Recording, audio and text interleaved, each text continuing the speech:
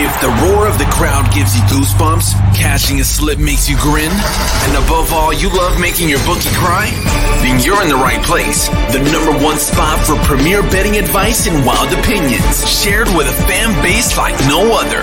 Welcome home. This is the Punch List MMA Podcast.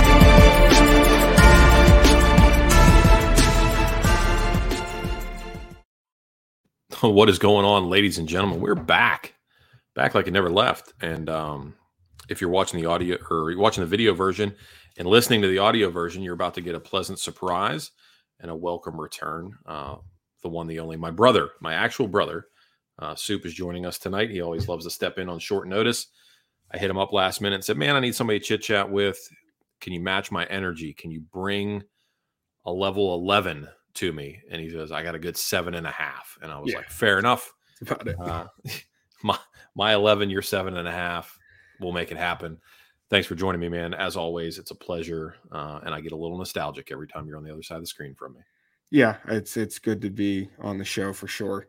I don't know, man. I'm between 279 and what happened in week 1 of the NFL. I'm a little discombobulated right now. So I didn't tell you this, but we're in a survivor pool. Right. 2,200 people in the survivor pool. Yeah. It's down to 500 already. Week 1 just wiped. Is that the one I was in before? Yeah. I didn't get the invite this year. What's that all about? My condolences. It was the last minute that I joined on Saturday night. Oh, okay. I wasn't even going to do it, but yeah. So the Colts going down and a tie, and then Denver losing last year, which is a disaster. The only team that ever, majority of people picked that won was the Ravens. I was going to say Baltimore for sure. Crazy. Yeah. Is he going to do a mulligan like he did last year? Yeah, he is doing week 1 mulligans. So he'd be crazy not to, because you're going to get buy back in. Yeah. You're going to get a ton of people that buy back in. It's going to basically double the pot. It's going to push the pot over $100,000. So for people who are unaware of what this is, can you break down a survivor pool real quick? Because there's not really a whole lot like that in MMA. So what is that, for football speaking? So real simple. You pick a winner each week. Once you pick a winner, you can't pick them again. Your team has to win. My brother-in-law picked the Colts. The Colts tied with the Texans. Therefore, he got next. That was brutal. I picked Denver, and Geno Smith showed up in WVU Geno Smith fashion, and they beat the Broncos last night, which was brutal. But yeah, so if Denver would have won, I would have then picked another team for week 2, but I can't pick Denver again. The goal is to make it through the entire 18 weeks of the season now. Make it through the 18 weeks. And he offers an option after week 18. If there's 10 people and all 10 agree to split the pot, they can do so. If one person says no, then they go into the playoffs and you have to pick against the spread. Yeah. So that makes it a lot more fun. I do remember when Seattle played New England in the Super Bowl in 2015. There were 5 people left going into the Super Bowl, and it was just pick a winner. You didn't have to pick a spread at that point. 4 of the 5 said yes. 1 guy said no. That 1 guy picked Seattle. The other 4 picked New England. So the other 4 ended up making money. That dumbass went Seattle and lost on the Malcolm Butler interception. Yeah. And that was, I think it was like 145,000 they were going to split between 5 people. Yeah. I'm trying to remember my best showing in that. I think I made it to week 11 one year. It's tough. It's so hard. Yeah.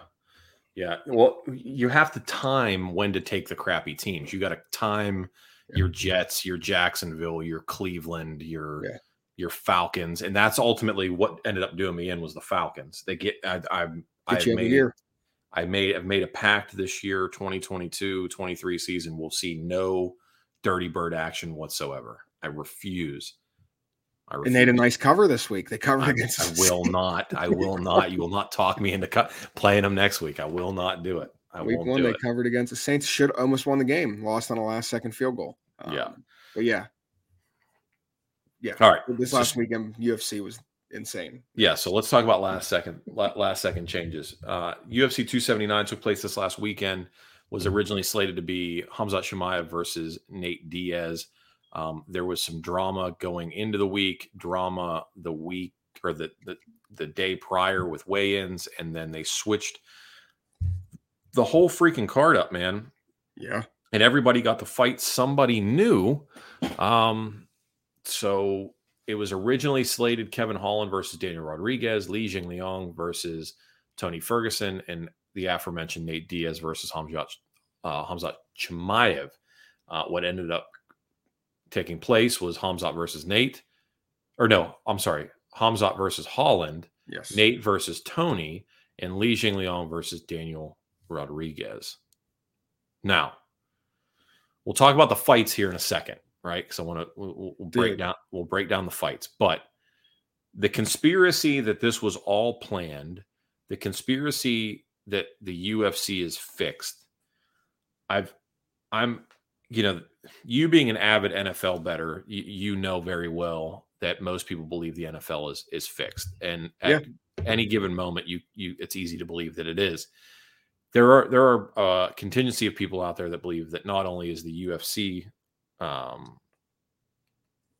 giving people favorable matchups, but also that there might be some nefarious activity afoot as far as fight fixing goes.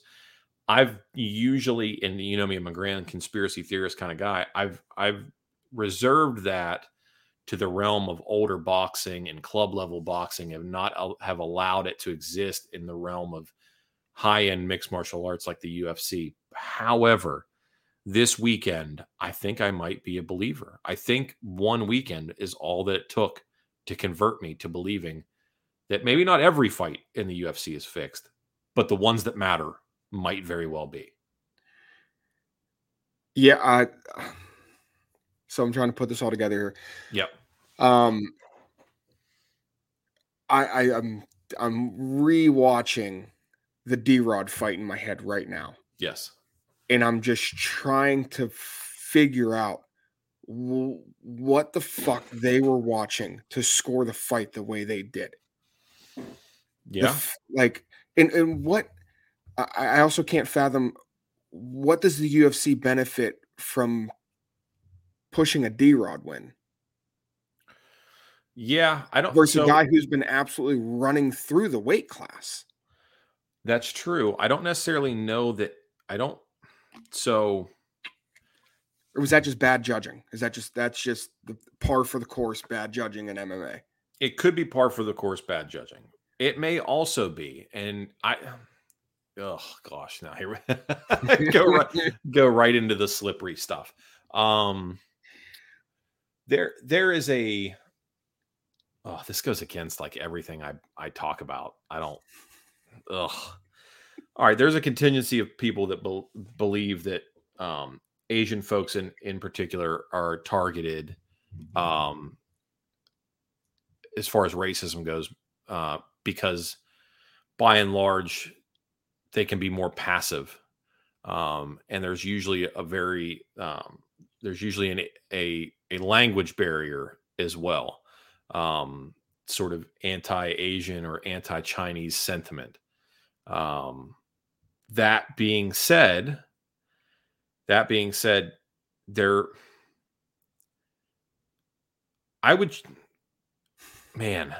really tiptoeing here. I'm trying real hard to tiptoe. I know.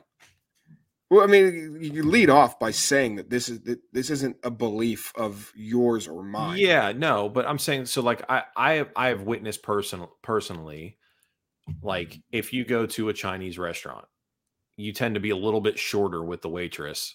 Than you are if it's Ashley at Buffalo Applebee's or Buffalo Wild Wings, right? Yeah. You're not giving them the same pleasantries. Correct. Or if you have a service job of any sort and you have Asian customers, you can see it. Like I'm not saying like because I haven't had service. I haven't done a service related position in freaking decades, but I'm saying like you see it. Like I can see it.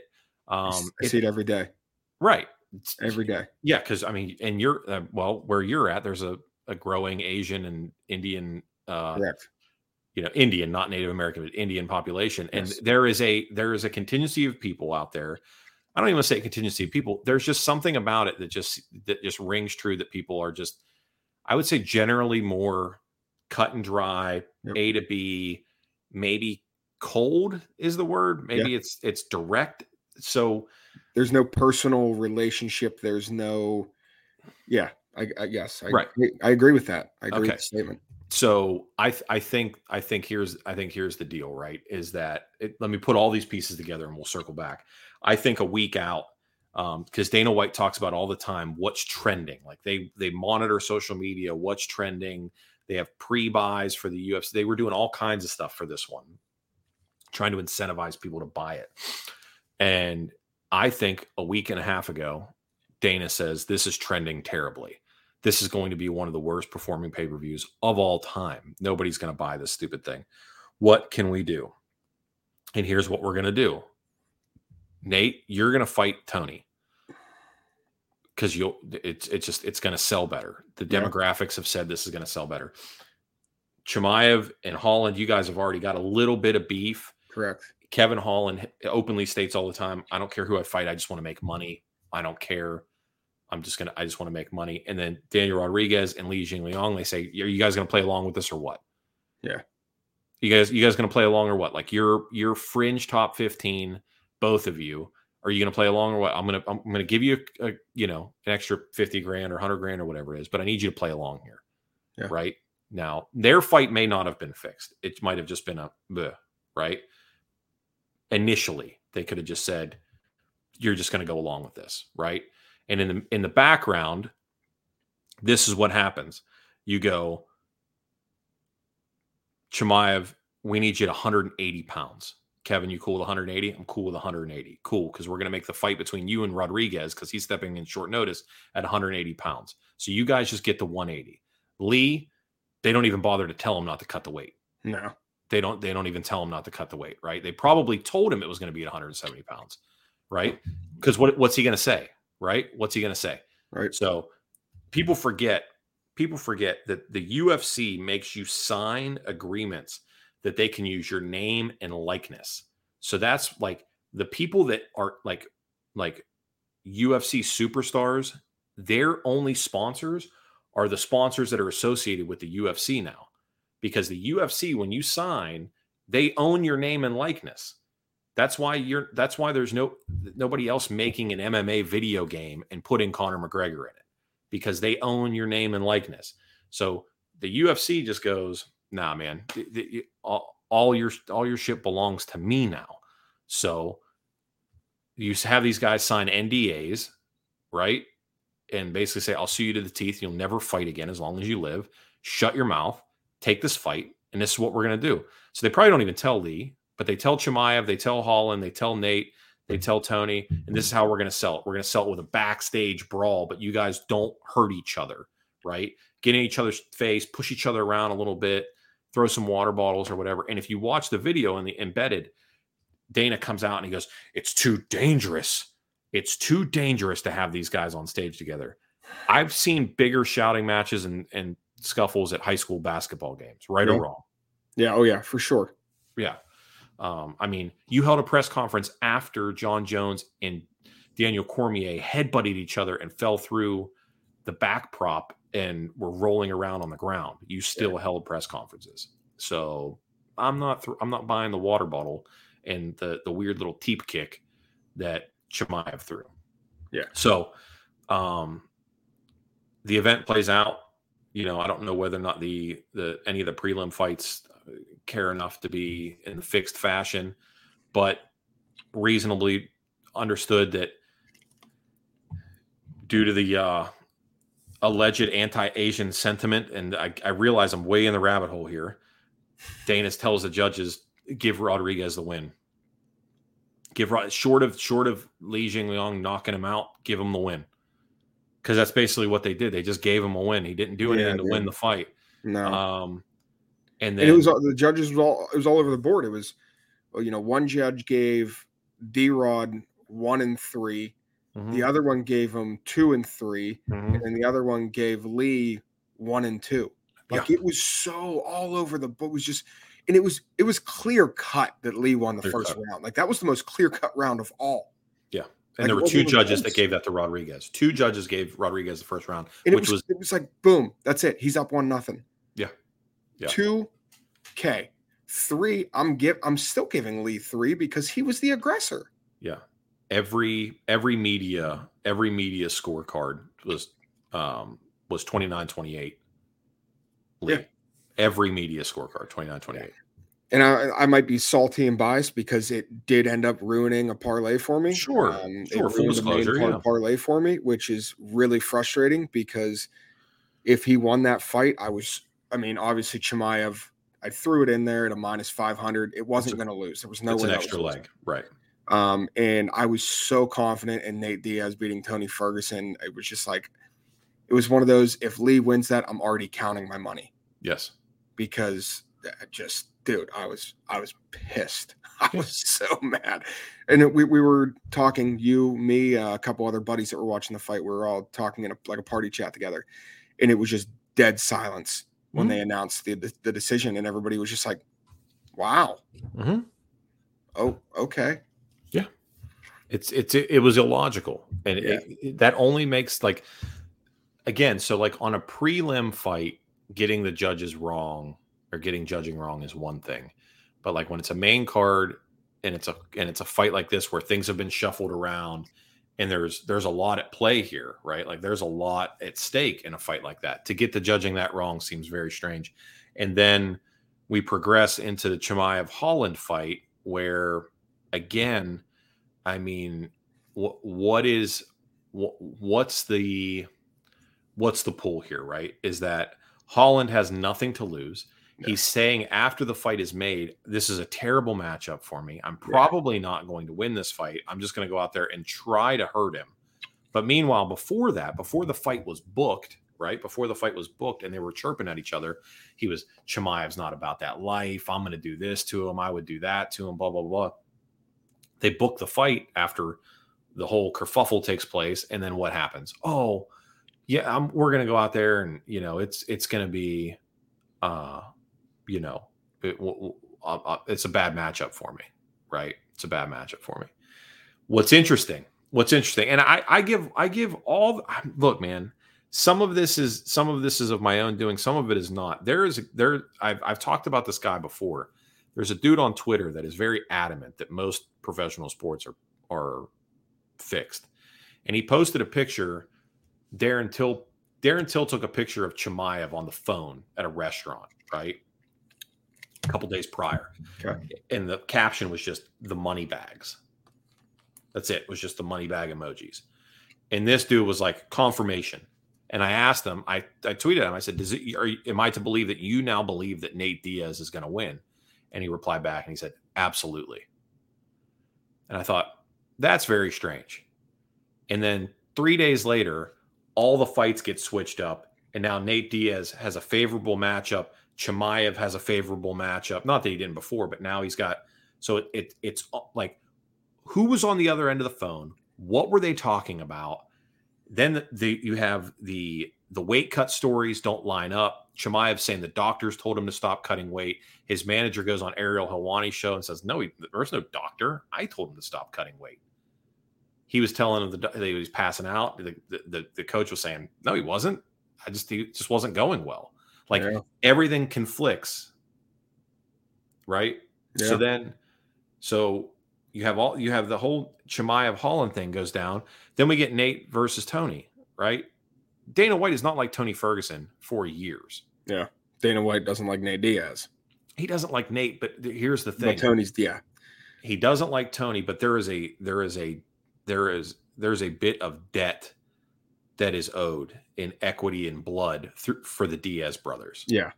There is a bit here. And realistically, the Diaz brothers being popular is better for the UFC brand than Tony Ferguson being popular. Tony Ferguson won 13 fights in a row and people barely, outside of hardcores, even knew who he was. Right. But the Diaz brothers, for better or for worse, pull in every casual on the planet Earth. Exactly, because people either love them or hate them. Right. There's no in between with the Diaz brothers. Right. You love them or you hate. You tune in to see him win, or you tune in to see Nate Diaz bleed. Yeah.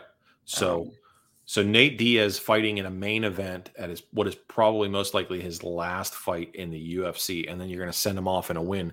Is there anything else that you could imagine that would make him trend more on social media, that would do more buys, that would do more clicks than that. No, there's nothing that you could have done. Like with that card, with those people, there's nothing that you could have had short of Chimaev parachuting into the octagon or some crazy, like there's just nothing that you could have done that would have made that event trend more than what happened. They come out, they fight. Tony is fighting illogically. He's fighting unlike any Tony Ferguson we've ever seen fight before, ever. We've never seen him fight like that before. Constantly spinning and not really engaging in the punches, really just staying back away from Nate. Nate doing very much the same thing. They really don't seem to want to fight each other. Neither one of them are what I would classify as being in fight shape. And then there are moments where they turn it on a little bit, but Tony's generally pretty well protecting himself the entire time. The fourth round comes along, and you hear Tony's coach yell from the side, "Take him down." Tony shoots forward very sloppily and takes him down. Like on cue, take him down. He goes down, right? Tells him when to take him down. If you watch, and I can't put the clip up because the video will get pulled after the fact, but I encourage everybody to go back and watch. If you go back to the part where Tony takes Nate down, there initially rocks back, right? Then he leans up, and then he puts his face in the crook of Tony's neck, puts the arm over, and then just leans back and then grabs his hand.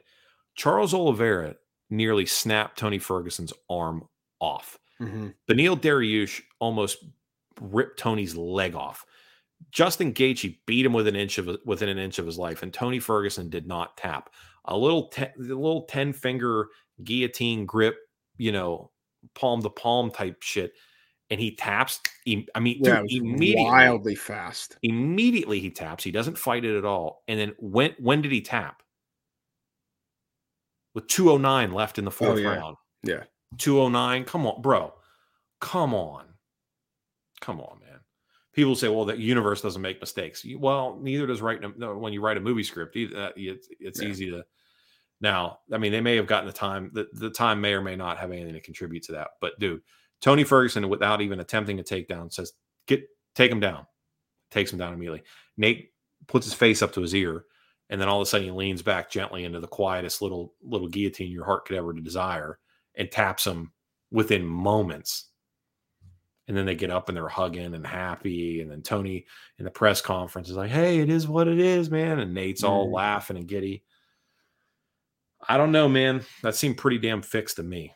It seemed really fixed. Yeah. And then the post-fight interview with Nate Diaz, when he comes out and, Joe Rogan's interviewing him, and Nate goes, "It's been a love-hate relationship between me and this fucking organization for years." And Joe snaps his head straight at Dana White, straight at him. Like, it was like, okay, like you can't control him. Even if you fix a fight for him, you can't control him. Right. So those three fights, I don't want to take away from what happened on the first two fights of the main event. Yeah. Over the main card. Yeah. Whoever had Johnny Walker by first round sub, raise your hand because you're a super genius. Yes. Yeah. Yes. That was insane. There were some people that had Johnny Walker sub tickets out there. I saw them rolling around on Twitter. And then I believe Clint from Die Hard MMA actually had suggested a Johnny Walker sub play there, which I hats off to him. So yeah, that was wild. Wild. And then the up kick liver shot was just brutal, dude. That was, what a fight that was. I mean, that was unbelievable. Yeah. Just they were banging the entire fight, and then a brutal up kick to the liver. Yeah, that was very strange. Third round TKO via up kick to the liver is not a sentence that I ever thought would come out of the MMA world, but it did. That being said, Cutelaba is dead to me as far as betting goes. I can't bet him anymore. Yeah, he's too hit and miss, man. Yeah, he's way too hit and miss. Anything else happened on that card that was cool? Jailton Almeida is a monster. The heavyweight fight. Oh, fucking Jake Collier, Chris Barnett, dude. Chris Barnett looking like he had a stroke for a round and a half. Yeah, what was that? Nerve damage, I think. Yeah, It has to be. Yeah, we thought broken jaw. Yeah. I thought that eye was completely shut, but then I realized Chris Barnett's face is just so fat, his eyes barely open anyway. Portly, yeah. But yeah, the whole droopy side of the face had to be nerve damage, and just that was so fun to watch from start to finish, man. That was great. Great. Has there, off the top of your head, anybody fumbled the bag more than Jake Collier? I mean, that was just, buddy, what are you doing? Like, oh man, I think that was the largest. I'm trying to remember the stat I saw. I think it was like the largest heavyweight favorite to lose, like in UFC history. Like, there's never been a heavyweight favorite of a higher disparity that's lost. We closed at it was like minus 495. I think is what he closed at, and I think throughout the week though, didn't he kiss like -1 or -600 throughout the week? I mean, he was huge. And then last episode I was on when we talked Tai Tuivasa. Yeah.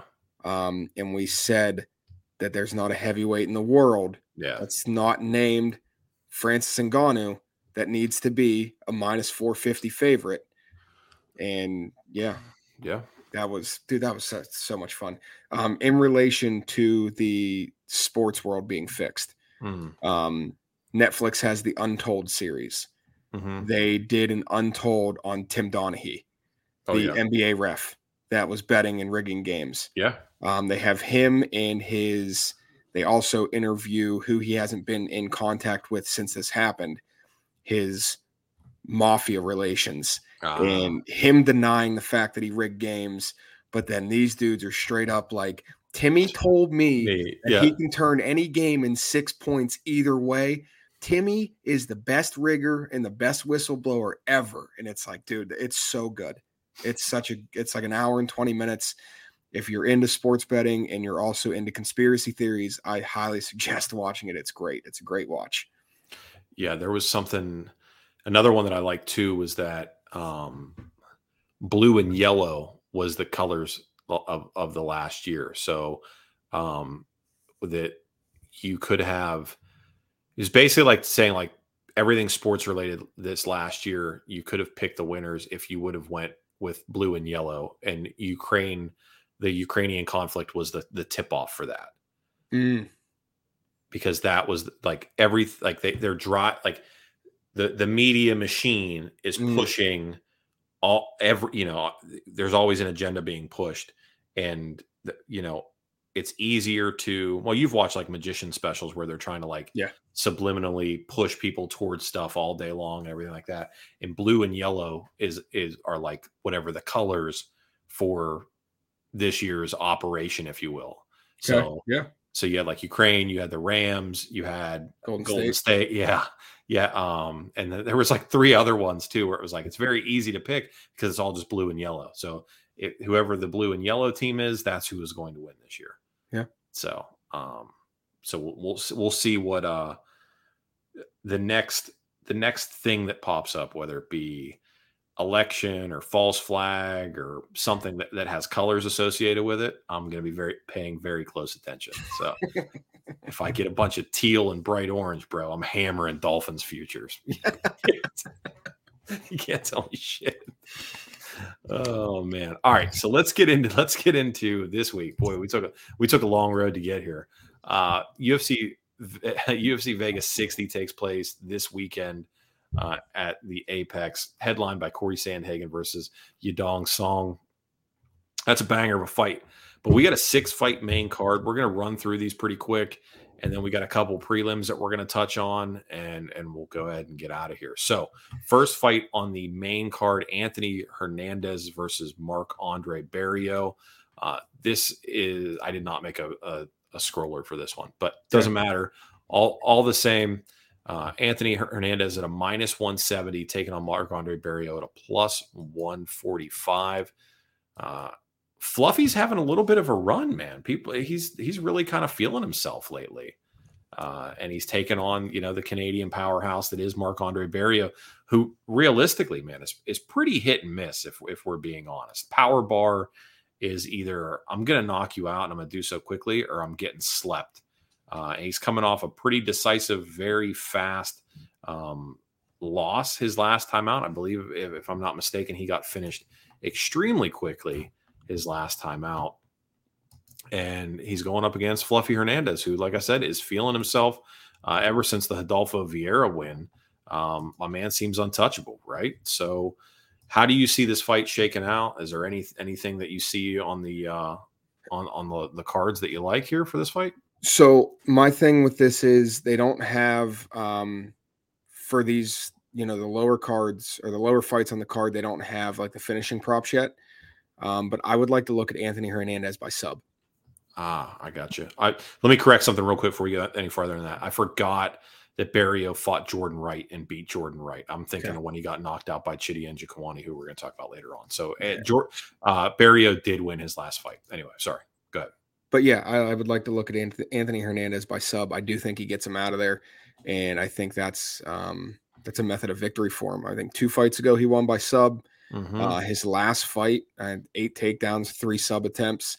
I definitely think that's going to be there for him. Hernandez by, let's see. Oh yeah, if you can find that, that'd be great. Yeah. Let me see. Hernandez by submission plus 300. Plus 300. Yeah. Yeah, I like that. I'll get on board with that. I think he's going to win the fight. I'm approaching this with a pretty high confidence level on a minus 170. I think he's got a far more than a puncher's chance to win this. I think he's very good at fighting guys that are probably physically stronger than him and making them work, and then implementing his own game plan in splashes throughout, and then finding ways to get it done. So, I mean, if we're looking at his last fight, I think pretty sure the Josh Frem fight, Frem stepped in last minute, but he had the win over Vieira. And then, I take the loss to Kevin Holland with a little bit of grain of salt, because it was a knee, right? It's just a knee to the liver. Who's fighting through that? You know what I mean? Yeah. But quality wins, dude. He has that win over Brendan Allen, who's a stud, and has that win over BJJ champ Adolfo Vieira. So I'm going to take Fluffy Hernandez here. I think the sub play is a pretty decent one at plus 300. If you just want to go inside the distance, it's at plus 200. So you're only giving up a little bit of money, and you're giving him the option of using his hands as well. So, yeah. What always concerns me about sub plays, and this is just, I like the plus 300, is like somebody grapevining a leg and like sort of grabbing the backside wrist, going for the sub, but finding themselves in an advantageous position, and then they just start laying, I can't really defend myself, and they're maybe not even knocking you out, but like you're not getting out of this position because your leg's grapevined, and I've got far side wrist. That stuff happens more often than I think people realize. Yeah. So yeah, I mean, what was the hell? There was a fight this last weekend where it wasn't even like the guy was particularly in bad shape. He just couldn't change position. Shit. I don't know. Maybe I'm thinking of the Collier fight. It wasn't even like Barnett was doing much. He was just on top of him, kind of wailing away at him, and Collier just kind of had his hands up, just blocking himself. Maybe that's what I'm thinking of. I can't remember. There was a fight that Beltran stopped, and I thought he stopped it awfully early. And it was the fight that he deducted the point. Oh, yeah. What was that? Oh, gosh. Because I texted you and I said, boy, Beltran fucked this entire fight up. Yeah, it was the Tulelian fight or whatever. Yeah. Right. The 2 inadvertent groin shots, one not even being a groin shot right at the belt line, second one not intentional at all. And then the stoppage, I did not think needed to be stopped. He's told him to defend himself. That's the one I'm talking about. Yeah, that's the fight. Clearly defending himself. Yep. And none of the shots were landing, but Beltran just stepped in and waved it off. And I was like, okay. Yeah. I guess. Rough night for Mike. He's pretty hit and miss. I mean, I enjoy him a great deal. He's also very active online and will answer questions and stuff like that. But he can be hit and miss sometimes. Yeah. I mean, They all can. I mean, it's very hard to be a perfect ref. Oh my goodness, yeah. Very difficult. Everything you do is in the spotlight. No matter what you do, you're scrutinized. Yes, 100%. Yeah. All right. Tanner Boser taking on Rodrigo Nascimento. Nascimento at 8-1. Tanner Boser at 20-8. Let's see here. I do have odds for this one, I believe. Yeah. Cool. Boser's at a -160. Nascimento at a +140. Over on our rounds is at 1.5.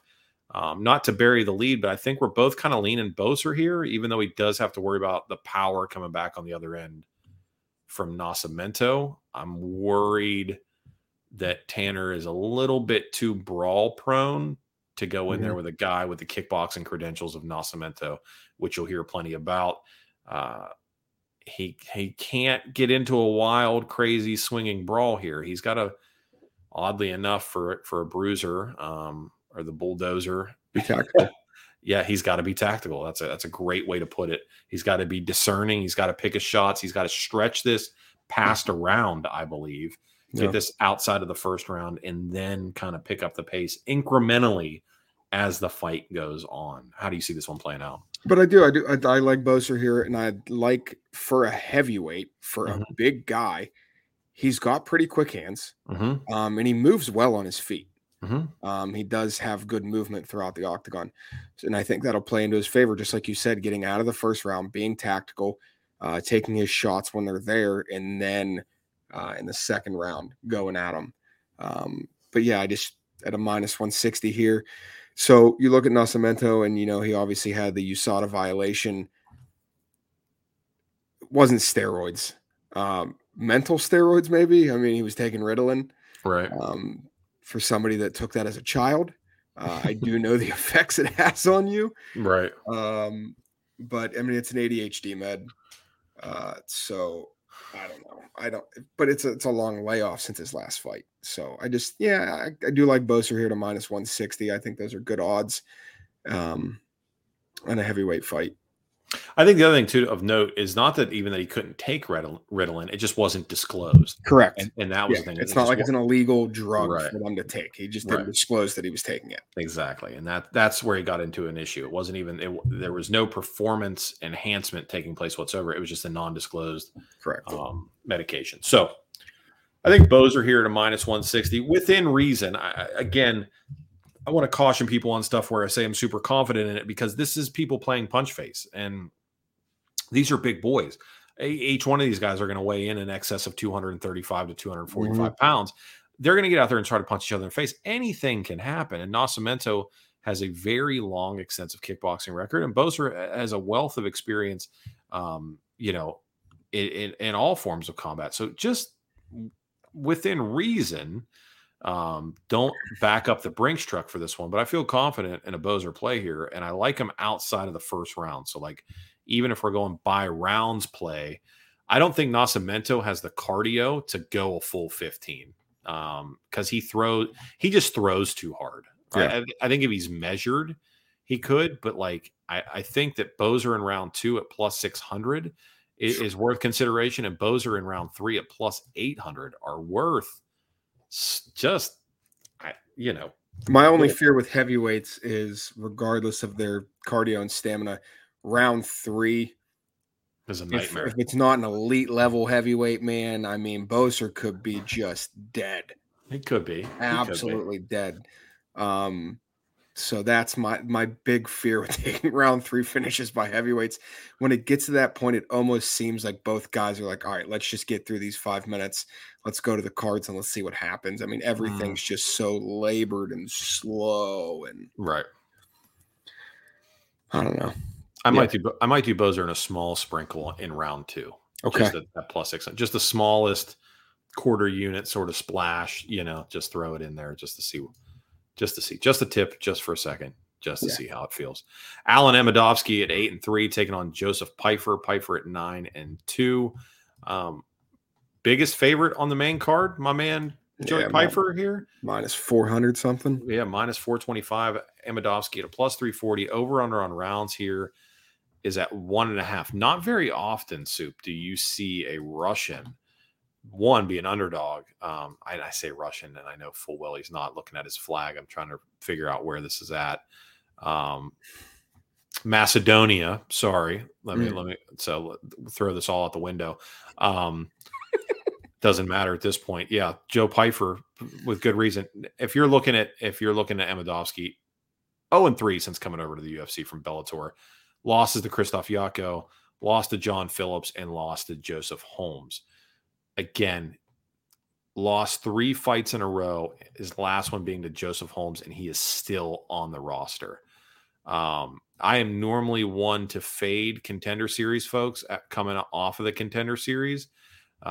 And Joe Pyfer fits that description.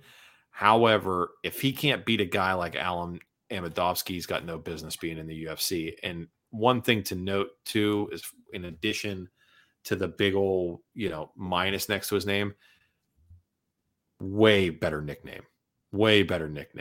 You know what Joey Pyfer's nickname is? No, I don't. What is it? Body Bags. That's like Body Bags is like, that's like one of those generated ones, like when you played Fight Night 15 years ago. Like you pick your nickname. Body Bags was one of them, I think. Body Bags, and he put the Z on it. Joseph Body Bags Pyfer. There's some really good nicknames on this main card. The next 2 fights, there are 2 nicknames that I really like. Yeah, and Pyfer's a PA boy, so I feel like we got to pull for him a little bit here. Yeah. But I think he gets I think he knocks him out. What do you want to take Pyfer by KO here? Or what do you think? Yeah, I mean, it's got to bring the odds down a little bit. It's still got to be minus, I would assume. If the plus 100.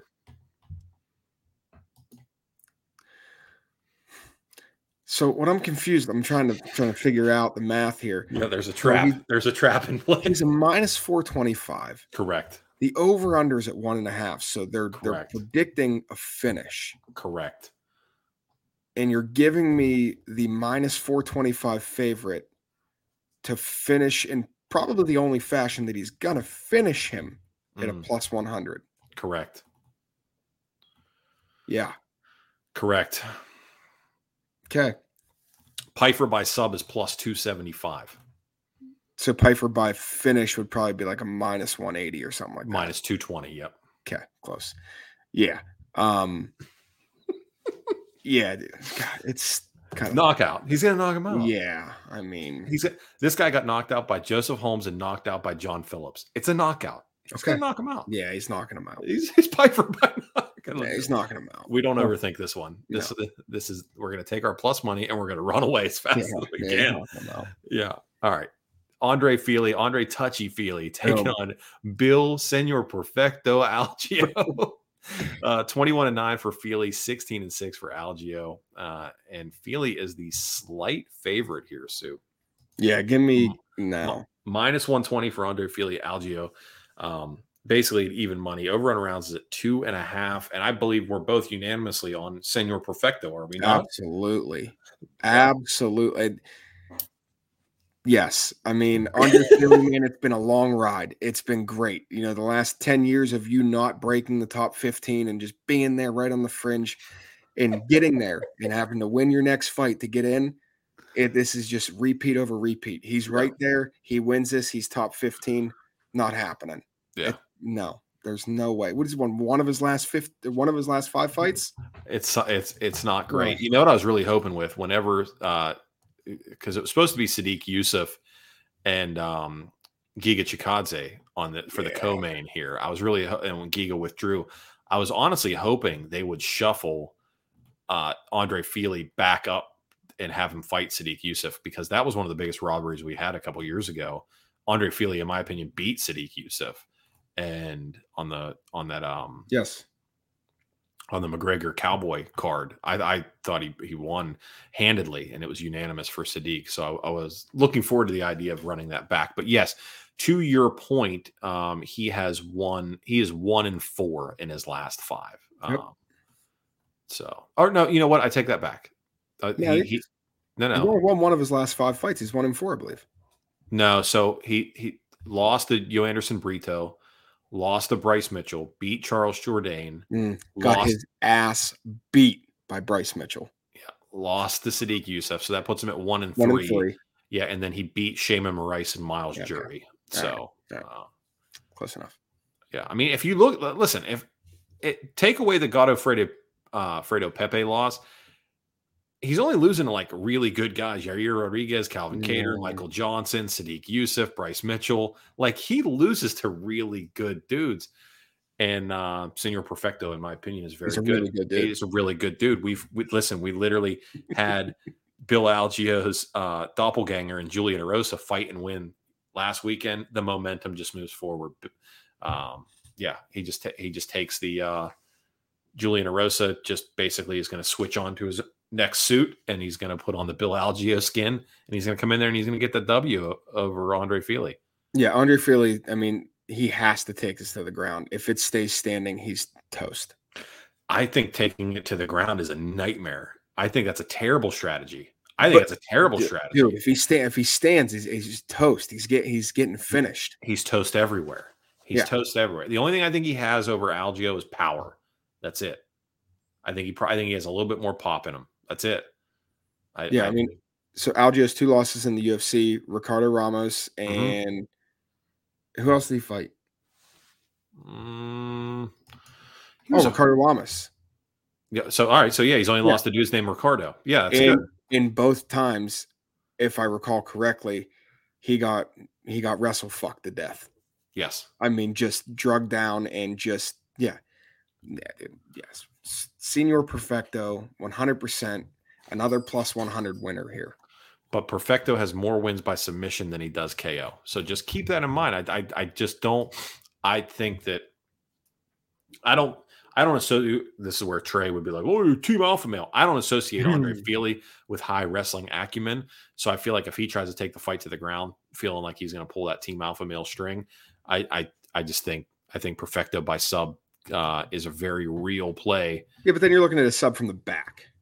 What I'm saying what I'm saying is Andre Fili taking him to the ground and just controlling the fight on the ground would be his method to victory. Which I don't ever. He's got to win by control time. Yeah. No way. No. All right. Let me ask you this: do you think this fight ends inside the distance at all?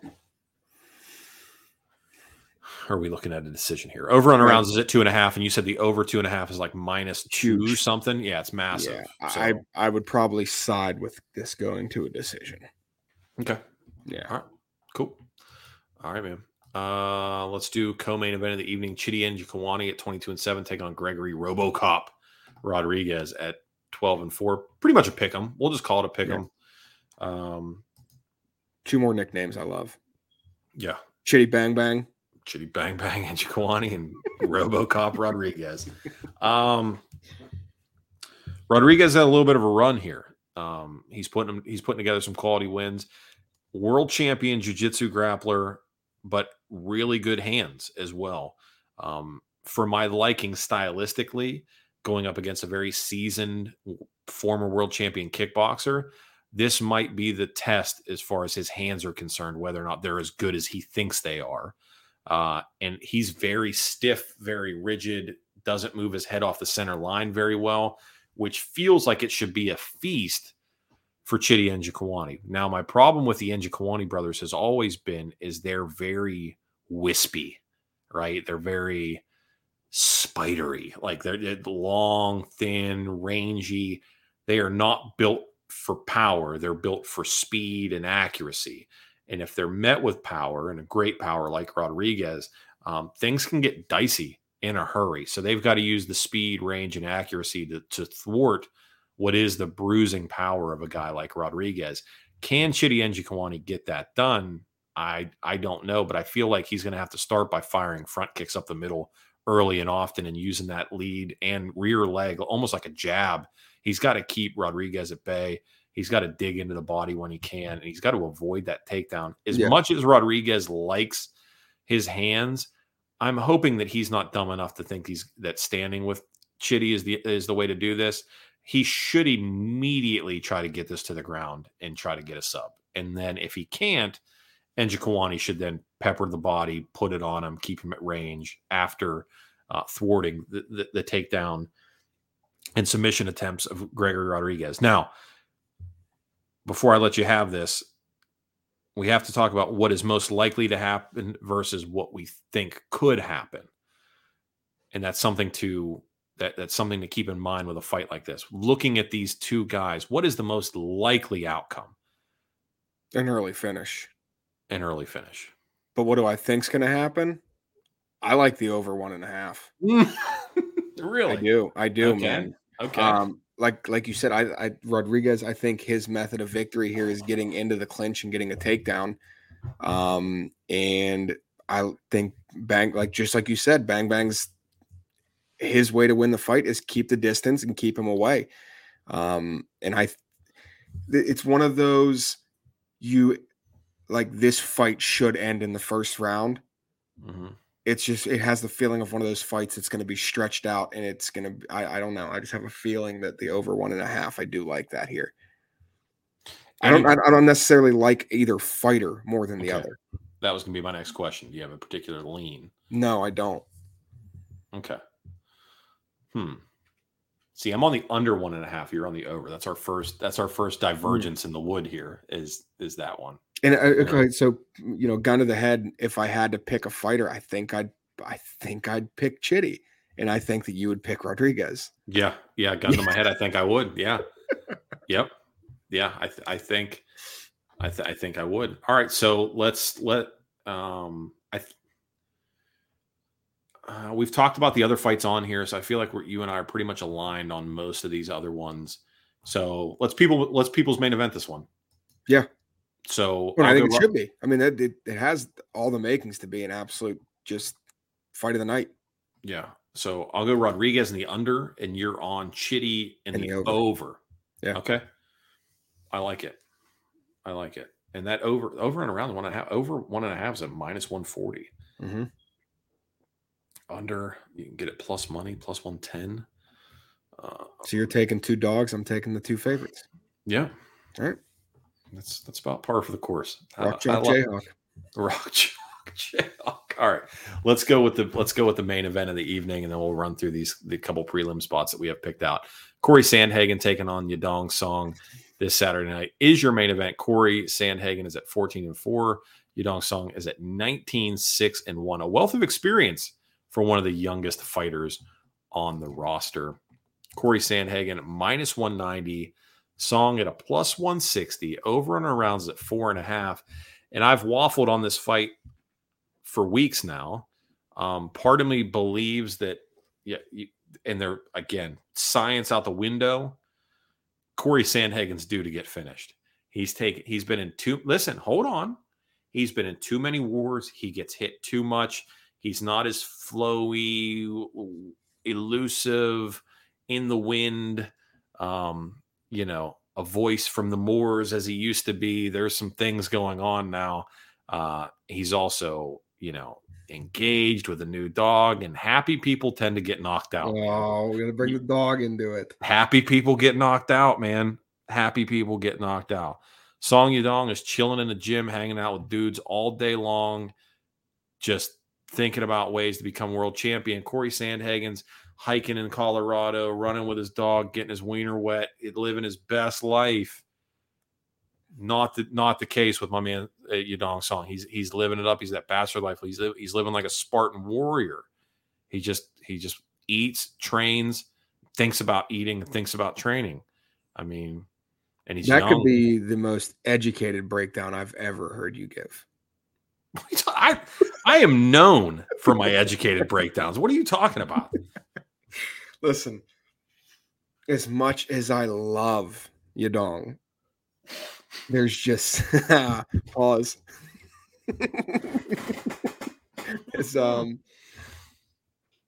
It's just something about the bantamweight gatekeeper and Corey Sandhagen. There's something about him, and I know it's been a long time since how many years has it been since he won? Who? When's Sandhagen's last win? 2021, when he knocked out Frankie Edgar. Okay, Frankie Edgar. Before that, lost to Killishaw. He lost Peter Yan. Yeah, and Aljo. So he lost to Aljo in 2020. Correct. And then he fought 3 times in 2021. He beat Frankie Edgar. And then he lost to Yan. He lost to TJ and Jan. Yep. All right. And keep in mind, the TJ and the Jan fights were wars. Oh, I know. They were absolute wars. And it's been a year since we've seen them fight. It's been almost a year. The Jan fight was in October of last year. Absolute wars with two of the best. 100%. I cannot argue that.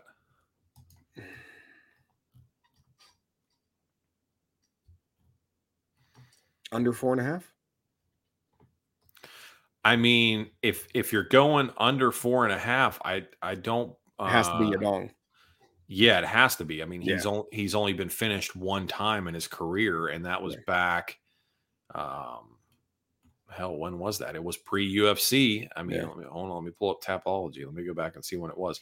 That was back in 2016, so 6 years ago. Yeah.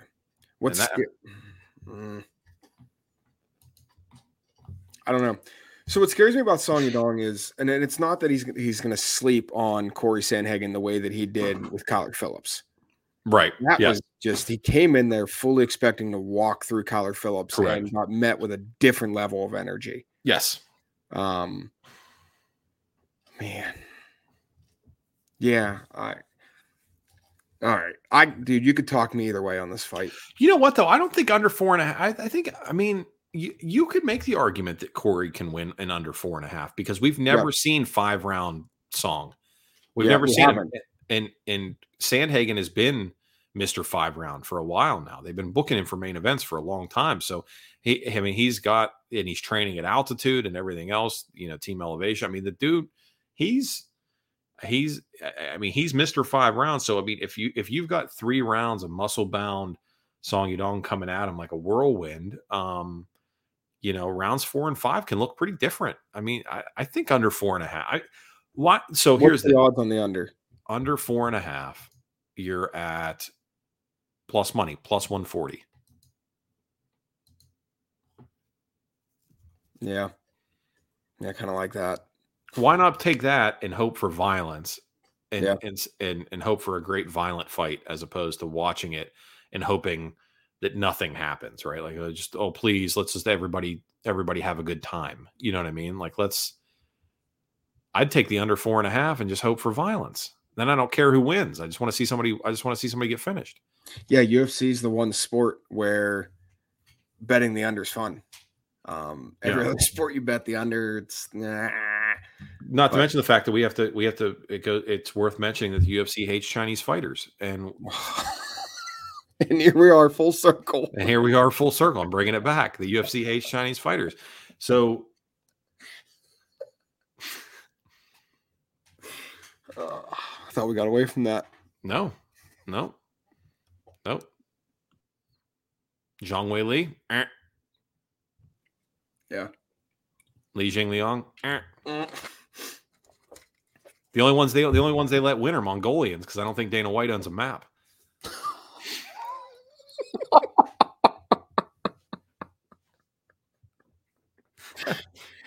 The Mongolians stay winning, Goddamn Mongolians knocking down my shade wall. Dude, Suma Darji, Arichi Lang,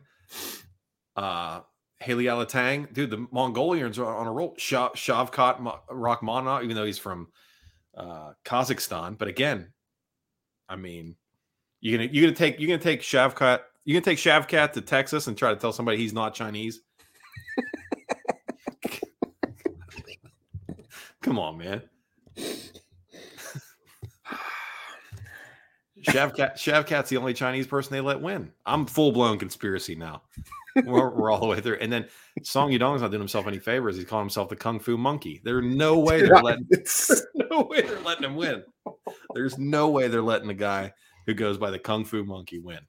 Unless it's reparations for screwing over Li Jingliang, which I doubt it is.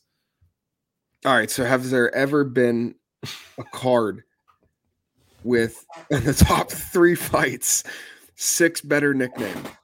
No, probably not. I'd have to go back through and look. Dude, it's got to be the Kung Fu Monkey, Sandman, RoboCop, RoboCop, Bang Bang, Touchy Feely. I mean, Touchy Feely, yeah. Yeah, and then Senior Perfecto. Senior Perfecto. Yeah, it's really good. It's really good. And then right below that, you have body bags too. I mean, you can't sleep on body bags. Can't sleep on body bags. That's such a good nickname. All right. Couple prelim spots that I like. We're just going to run through these real quick. I'm gonna say these out loud, and then there's some that I want to break down a little bit. But Nicholas Mata, Cameron Van Camp. Van Camp is not good. Nicholas Mata is decent. Nicholas Mata is a great play there. Tony Gravely is a consistent underdog winner for us. He's like the Sajara Eubanks of dudes, taking on undefeated Javrat Basharat. But Basharat is old as shit, and while he's flashy, Gravely should be able to get that one done. And then Daniel Zellhuber is a minus 280 favorite over Trey Ogden, who, in my opinion, Ogden has no business being in the UFC. Zellhuber, much like Nasrat a few weeks ago, is a free money play. Zellhuber is a free money play. I like him and Mata parlayed together, and you said that comes in at plus 100? Plus 101. Plus 101. Let's get that plus money. Okay, so let's talk about a couple prelims that are worth mentioning. We've got women's science here. Maria Agapova at 10-3, taking on Jillian Robertson at 10-7. Robertson is the favorite here at a minus 140. Agapova is coming in at a plus 120. Women's science would usually indicate that we should go with Agapova here. But what do you think? Based on the last fight Agapova had with Marina Moroz, where Marina just wrestled her to death. But again, that was fixed because Marina's Ukrainian and they were pushing the blue and yellow.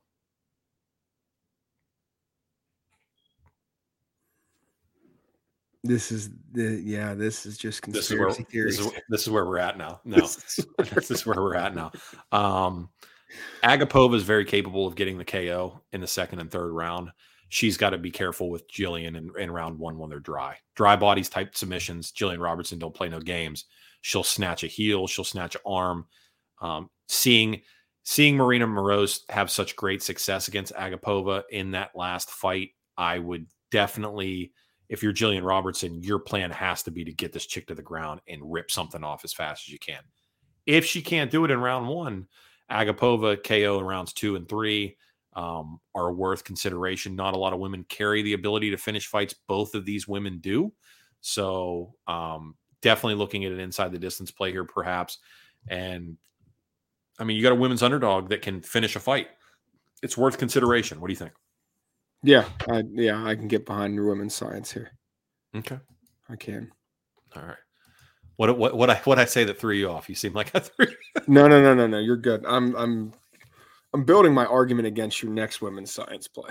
Aspen Ladd versus Sarah McMahon. Yeah. Sarah McMahon at 13-6, the Olympic silver medalist at plus money at plus 110, taking on Aspen Ladd, who can't make weight at 9-3, coming in at a minus 130. That fight? Yeah. That fight? Aspen Ladd coming off completely reconstructive knee surgery? That fight? Listen, I said I'm trying to build my argument. Gotcha. Okay. But it's just not. It's not there. I don't have one. Right. Yeah. You take Sarah McMahon here because Aspen Ladd does everything okay and nothing good. Yeah. She's just sort of there. She takes a beating rather well. She comes in, she does the same. Unless she's fighting Jermaine Durand, I mean, she didn't take that beating well. Yeah, she just does this little head thing. Oh. Yeah, that's it. That's all she does. Pumps the jab a little bit, inside leg kick. Sarah McMahon, she's more well versed. Plus, she's a mom. She's got that mom strength. She's strong as shit. Olympic silver medal wrestler. The credentials line up with Sarah McMahon, and you're getting her plus money. I don't see why you don't try it. Yeah, and it's not like Aspen Ladd can use, I don't want to say brute strength, but she's stronger than the majority of the women in her weight class. She's a big woman. She can fight at 145 pounds. She's a big chick. She's a strong woman. Strong, and that's not going to play in her. she against Sarah McMahon. She's at a disadvantage there. So that takes away probably her greatest strength. So yeah, I can get behind Sarah McMahon here at plus money. I like that. Real quick, because it's next on the card. I want to remind people that Trevin Giles is on the no bet list. So all of you that are looking at the Louis Cosi Giles play, Giles is on the no bet list and has been for a long time. I I want to remind everybody of that. Stay away from Mr. Giles, please. You will regret it. You will regret it. Even if he wins, he will find a way to screw you. Stay away from Trevor Giles. Okay. I put him on the no bet list a long time ago, and he welcomes every new person onto it. All right. Featured prelim, last one we're going to talk about tonight, Sue. Damon Jackson at 21-4, taking on Pat Sabatini at 17-3. Plus 160 for Damon Jackson, minus 190 for my man Pat Sabatini. I'm just going to go ahead and say it right now. I don't necessarily know if Pat Sabatini likes fighting. He seems disinterested every time he fights. Like, do you watch Pat Sabatini and go, that dude's having a good time? Yeah, okay. All like right. he seems like he could just, if they were like, hey, Pat, you never have to fight again, he'd be like, all right, that's cool, man. I didn't really like this anyway. Yeah. So win since he came into the UFC over Tristan Connolly, Jamal Emmers, Tucker Lutz, and TJ Laramie. Damon Jackson on a little bit of a tear as of late. 3 wins in a row. Charles Rosas, Kamuela Kirk, and Daniel Argueta. Argueta came in last second, like legitimately last second, and was like 2 weight classes below. I think he fights at 135 pounds. Took the fight at 170, 155, 155. And literally Damon Jackson couldn't get him out of there. Pat Sabatini, completely different beast. What would be, I think Pat Sabatini wins this fight, by the way. I think Pat Sabatini wins it. Inside the distance. Oh, fuck him up. He's fucking him up. All right. What's the rounds on this? Is it 1.5? 2.5. All right. I was gonna say just take the over 1.5 because I do think that I think it goes to decision, but I just like Pat Sabatini. I think a minus 180. That's not too much juice to lay here on what I think he should be a bigger favorite. I mean, what minus 180? What the implied odds on that would probably be in like the 65 percentile. Mm-hmm. If you have these guys fight 100 times, Pat Sabatini's winning more than 65% of the time. I agree. What would be, because we got 2 Philly boys fighting on this with Pyfer and Sabatini. What would thereabouts Pyfer by knockout plus 100 and Sabatini to minus 180? What would we get on that if we parlayed those together? 1 second, I'll give you something here real quick. I like that. I like that you're all over that parlay builder. Yeah, I think that's the plus 211. Plus 211, baby. Come on. Oh no, baby. What is you doing, baby? That's it right there. That's the Philly special. So my only concern with that is I know Pyfer's going to win by knockout. I know, but it's like, could we just take Pyfer and Sabatini to win at a plus 100? Do you really want to chase the bag that much? Okay, well, looking at this card, where are our big money spots at? Like if you're like plus money odds. Well, no, just like where are you making money on this card, right? So if you're looking at it for just holistically speaking, where am I looking to like, regardless of return on investment, where am I looking at it, right? And I'm telling you where my head initially goes as far as where my spots are to make money. Zellhuber and Mata parlayed together. That's a plus 100. That's a great spot to make some money on. Absolutely. Right? Smaller plays on the women's underdogs, as always. Okay. And then Hernandez by sub isn't a high confidence, but it's a high probability. Pyfer Perfecto. Yeah. Perfecto money line. Yeah. Joe Pyfer knockout. Yeah. And then like those are my like high confidence. I feel like those are, like I could put a bet slip together with those 5-6 plays and enter it feeling real damn confident. Well, yeah, because you're looking at all plus money odds, and you go 3-3 on those 6 plays, you're turning a profit. Right. Yeah. We've discussed a lot of fights, and there's a lot of things that we've talked about as far as plays go. But if I'm going to sit down here and I'm looking at this card from top to bottom and go, where are my spots to expose a book? Those are my 5 spots. Those parlays, the Pyfer knockout, the Perfecto money line play, like that's what I think. That's where I think that's where you grab and go. So as far as chasing the bag goes, I think you could You can throw a little spice in your life there, right? You can flavor it up, put some seasoning on it with a Sabatini all and right. Pfeiffer. All right, so here's one for you: the triple P parlay. You got Pat, you got Perfecto, and you got Pfeiffer by knockout. Bro, you know I love alliteration, so I'm in. You had me at triple P. I didn't even need to hear it. I didn't even need to hear it. You had me at alliteration. So, all right. So we're not calling it wait, are we doing two separate parlays here? Yeah, because that's a Philly boy special. That's a Philly special, right? Oh, fuck, dude. I can't get behind anything called the Philly special. Come on, man. Here's the slip. Here, the people's main event, Chitty in the over, Rodriguez in the under. That's the people's main event. But the slip is this: Algio money line. Yes. Right? Then we're looking at Hernandez by sub, small. Yes. Pfeiffer knockout solo. Correct. Pfeiffer knockout Sabatini parlay. Okay. Zellhuber Mata parlay. Okay. What's that? 5 plays? Yeah. And then you could throw under 4.5 violence bet on the main event. Yeah. 6 plays. Wait, what about Sabatini? We want to take Sabatini money line? Or I didn't say the Sabatini Pfeiffer money line. Correct. Or parlay, sorry.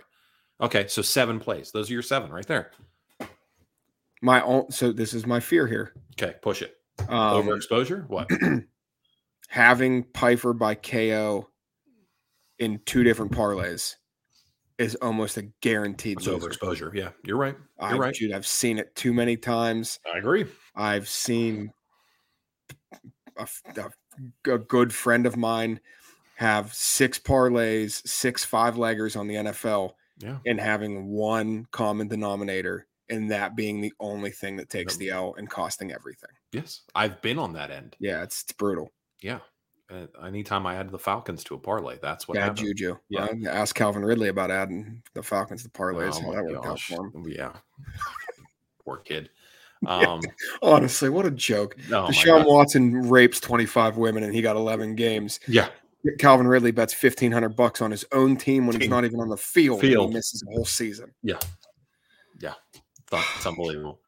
All right. So Allegedly. Deshaun Watson raped 25 women. Allegedly. He just put himself in a position of power over women, and you can there a lot of weird things happen in that regard. Anyway, okay, so where are we landing with Sabatini and Pfeiffer? We just want to do a parlay on it. I think Sabatini Pfeiffer money line to get it to plus 100 because we're confident in Sabatini. We got Pfeiffer by knockout, but we're really confident that Pfeiffer wins the fight. Okay. So why not just take them parlayed at plus 100? So then if Pfeiffer doesn't win by KO and ruins the Algio parlay, as long as he wins, it still hits on the Sabatini parlay. So we're going to do 3 parlays then. Gee, is that what you're saying? Yeah. The Mata Zellhuber. Mata Zellhuber. That's parlay number 1. Yes. Sabatini Pfeiffer. Money parlay line. 2. Correct. But that's money line. Correct. And then the swing for the fences, the triple P, is going to be Algio, Pfeiffer, Sabatini. Correct. Okay. Pfeiffer by knockout. Oh, so we're juicing it up even more. Yeah, you want me to get the odds on that? Okay, yeah. So we're doing Algio money line, Sabatini money line, and Pfeiffer by KO. Pfeiffer by KO. So that's the juicy one. That's going to be plus 475, plus 45. Hang on, let me see here.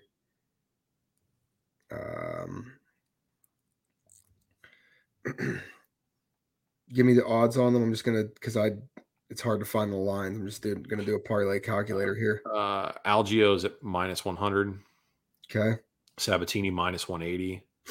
Okay. And then I believe the Pfeiffer KO was what plus? Hold on a second, because you were weirded out that it was plus money. Pfeiffer by KO plus 100 as well. Okay. It's not going to be that high then. It'll be high enough. It'll be high enough, yeah. Okay. So that'll be odds on that. It's actually plus 520. 520? Wow, I said 485, so it's even higher. All right. Plus Lock it in. Triple P's. We're not going to call it the Philly special, or we are going to call it the Philly special. Well, no, you got it's got to be the triple P because you're throwing. Well, Perfecto's not from Philly. He's from I think he's from like Milwaukee or something, isn't he? Okay. Yeah. Now I got to look because you're making me doubt my geography here. Algio. No, he's out of PA too. Oh my gosh, bro. Just call it the Pennsylvania parlay. The PA parlay? Yeah. Okay. All right. There you go. All right. So can we iron this out one more time? Go ahead. And I'm going to write them down. Write it down so that way we can put it on the slip. All right. Mata and Zellhuber parlay. Correct?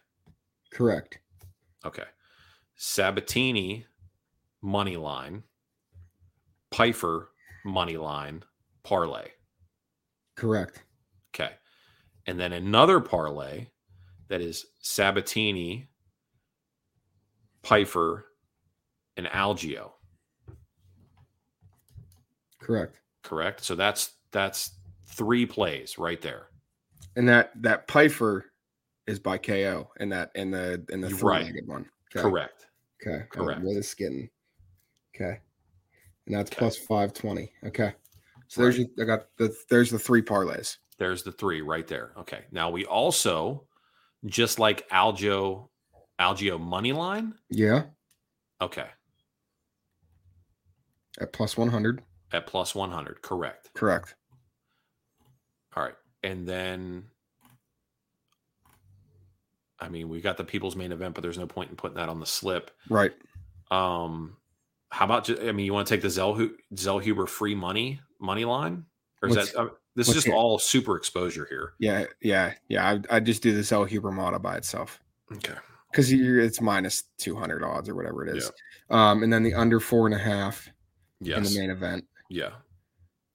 And McMahon. Yep. At plus what? 110. 110. Yep.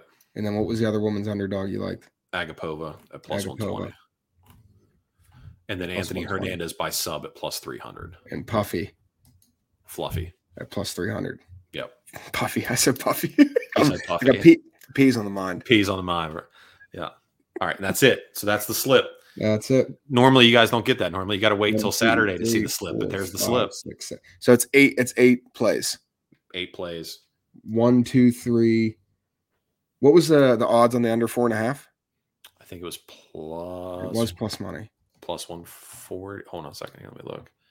Let me see here. Where did that go? Sandhagen. Under 4.5. Plus 140. Plus 140. All right. So I'm going to say it now. I like all these. I do too. And I hate that I like them all so much. I hate it. And we have the only common leg in those 2 parlays is Pat Sabatini. And if he fucks it, I'm going to be real mad. No bet list forever. No bet list. You're permanently no bet, Pat. So that is 8 plays, all being plus money plays. You go 4 and 4 on those, you're turning a profit on the night. Let's go. You can go 3 and 5 on them if you hit the plus 300 or the plus 520. You're golden. You're smacking. Yeah. Shit, go 2 and 6, hit the plus 520 and plus 300. You're profit. Those are the only 2 that matter. Easy success. We're setting ourselves up for success here. We've literally cheated. We're cheating Vegas. It's free money at this point. We cracked the code, the Da Vinci Code. It's been cracked. That's you right. You guys are so lucky. This is you've been waiting for your opportunity. You've been sowing seeds of faith. The Lord has blessed you with free money. This is it right here. 8 free plays. This is where we come back. And if you're looking for more free money, tomorrow night at 8:30 Eastern Standard Time on Give Me the Points podcast live on YouTube, week 2 of the NFL. There you go. I like that. It's a good plug. All right, guys. Appreciate everybody that tuned into the show. Everybody that bought a shirt this week. Thank you so much. Everybody that bought some swag. I appreciate that a great deal. The link in my Instagram bio will take you to the store. We have all that stuff, all the shirts and stuff there. And then all the designs are available as decals as well. And if you haven't been there yet, I just want to say this out loud real quick. can't remember if I said it last show or not. The microphone logo, there's a decal for it. I have it at cost. So you're essentially, the only thing you're paying on it is what it costs for them to make the sticker for you and send it, right? That's what you're paying on it. If you take that, if you buy one of the stickers and stick it up somewhere, take a picture of it, tag me in an Instagram, whatever, I will create for you your own 15% off discount code that you can use in the store. It'll be yours and yours alone to use for time and memoriam. So any design that I come out with between now and then, that will be your code, and it'll save you that 15% all the time. Like, it's not a one-time deal. It's yours in the same way that like your, influencer codes and all that shit are a thing. It's yours. So if Soup bought one, it would be Soup 15, and that's his way to get 15% off everything in the store for time and memoriam. So just pick up one of those OG decals and then stick it up somewhere, take a picture of it. Even if it's on the back of your MacBook, I don't care where it's at. The only stipulation I said last week was just don't stick it to your butthole and send me a picture of it. Which here's the thing. Here's the thing. I said that and literally my phone blows up and goes, why can't I stick it to my butthole? Like, why can't I? And I was like, dude, oh man. So anyway, it'd be a real shame if people just started sending Dale butthole pics. I don't recommend it. When I used to tell people not like that Trey liked feet, bro, the feet pictures. Oh, I remember the feet pics. Oh my gosh, man. Gross. Dude, we got some of you guys, I don't even know how you're walking around right now. I mean, beneath your shoes lie monsters. Literal monsters. Fucking toenails that could cut through sheets. I don't understand how you guys how you live your life like that. You see the one where the person's feet looked like hands? They had literally like their big toe was shorter than the rest of their toe, and it was like gripped in. Like you could climb stuff with those things, man. And this is coming from a guy that has pretty gross feet. I mean, your one toe drags you across the floor. Yeah. My feet are mad. I have awful feet. I've got awful feet. Dude, literally every toe that I have has been broken before. I've got that. My what would be like my middle finger toe is exactly that. That's like my Velociraptor claw, man. I could crack an egg with that thing. There's probably some sort of medical condition for that, isn't there? Yeah, probably. Is it Maffins? Oh, dude, I don't know. Come on, you're a nurse. I know, and I work with podiatrists, but I have no idea. Dude, you should find out. Find out what it is. I think it's Madsen. It's Madsen or Maffin, something with an M. Now we have a good friend who has awful feet. Oh yeah, his feet are real bad. I don't want to throw his name out there. Who are you talking about, Bob? Oh. Yeah, for those of you that listened to the show last year, I had Bob for half a year. Fuck him. He don't listen to my show anyway. His feet are disgusting. Dude, he's a big guy. He's 6'7", like 350, dude. He's a big dude. His feet are bad. I actually showed a picture of his foot to the podiatrist at work, and he was like, yeah, dude, I'd rip all those toenails off. Yeah. He's like, those things just need gone. Bob's feet looks like when they find a body in the lake that's been there for like a week, and then that's what his feet look like. His feet look like they're attached to a drowning victim. That's what his feet look like. They're awful. They're real bad. No circulation. I don't understand how he walks on them. Yeah. And the nails are all like, you can like see the lines in them, and they're all, yeah, dude, they're real rough. They're all curled in like ram's horns. Gosh. His nails look like if you left a piece of like Kraft Singles cheese out in the sun. Oh yeah. His nails are the color of government cheese left on a concrete sidewalk. You're absolutely right. They are absolutely foul. Oh my gosh. And then that's not even counting. Talking about gross feet for a second. My dad's feet, because my dad was in Vietnam. He had jungle rot, so like his toes legitimately have grown in a solid square shape. Like his toenails have grown in a solid square shape since the 70s, and they're dark, like the color of this shirt, green. That's disgusting. Yeah. And then like he'll come visit and then like take his shoes off and walk around my house, and I'm like, my man, you're scratching up my wood floors. Like you're scratching like I'm like, is that the dog walking down the hall? No, it's my dad. Just When we left Georgia with Bob, he decided to wear slides, like Oh yeah, sandals with no socks on in the airport. I wouldn't walk beside him. I was like, dude, I can't be seen with this. Yeah. I'm surprised TSA let him on a plane. Like, sir, box cutters haven't been allowed on here since 9/11.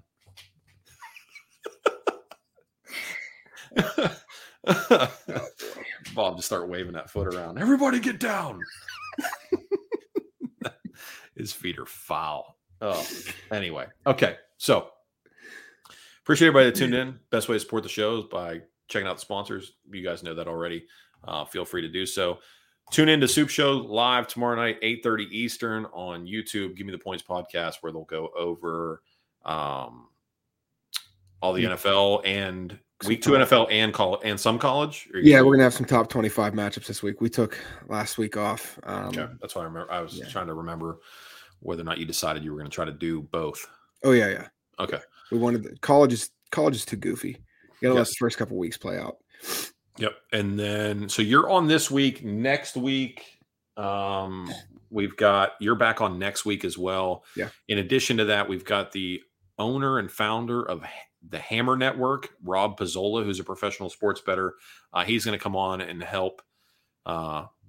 I guess we're just going to kind of measure ourselves against him to see if we know whether or not we know what the hell we're talking about. What qualifies before he gets here? What quantifies a professional sports bettor? What did he just makes enough money to do it professionally? Yeah, I mean, listen, I don't know the guy. I don't want to call him out, but I feel like there's a lot of self-proclaimed professional sports bettors out there. Now, hold on a second before you walk further down this hall. You know from you and I doing a show together, and then there's a endless laundry list of people that say my winning percentage is this, I do that, I'm whatever, I'm capable of this, that, and the other, and I'm whatever. So a lot of people think, oh man, I'm sharp as shit, I know this, that, and the, okay, perfect. His people reached out to me about having him come on the show, and before I even responded to it, I took the time to actually go back into it, because what I did not want to happen, and I believe you listened to the show when Trey and I had Dave Mason from Bet Online come on the show, and Dave fed us the plot of a Ben Affleck movie as if we had never seen the movie before, and then Trey called him out on his bullshit on the show, and then immediately thereafter we lost our sponsorship with Bet Online. I did not want that to happen this time. So for all intents and purposes, as far as I can tell, Rob is legit. Right. So anyway, go ahead. Well, I mean, there's guys that put out content, you and I, and build a following and share their sports knowledge and their opinion on things. Then there's professional sports bettors who are respected by Vegas that can move lines. Okay. These are the guys that come in and trying to think of a line that moved a lot last week. For example, Carolina and the Browns. The Sharps got hit because Carolina opened up as a dog. The professional bettors bet Carolina, which then actually moved Carolina to close as a 1.5 point favorite.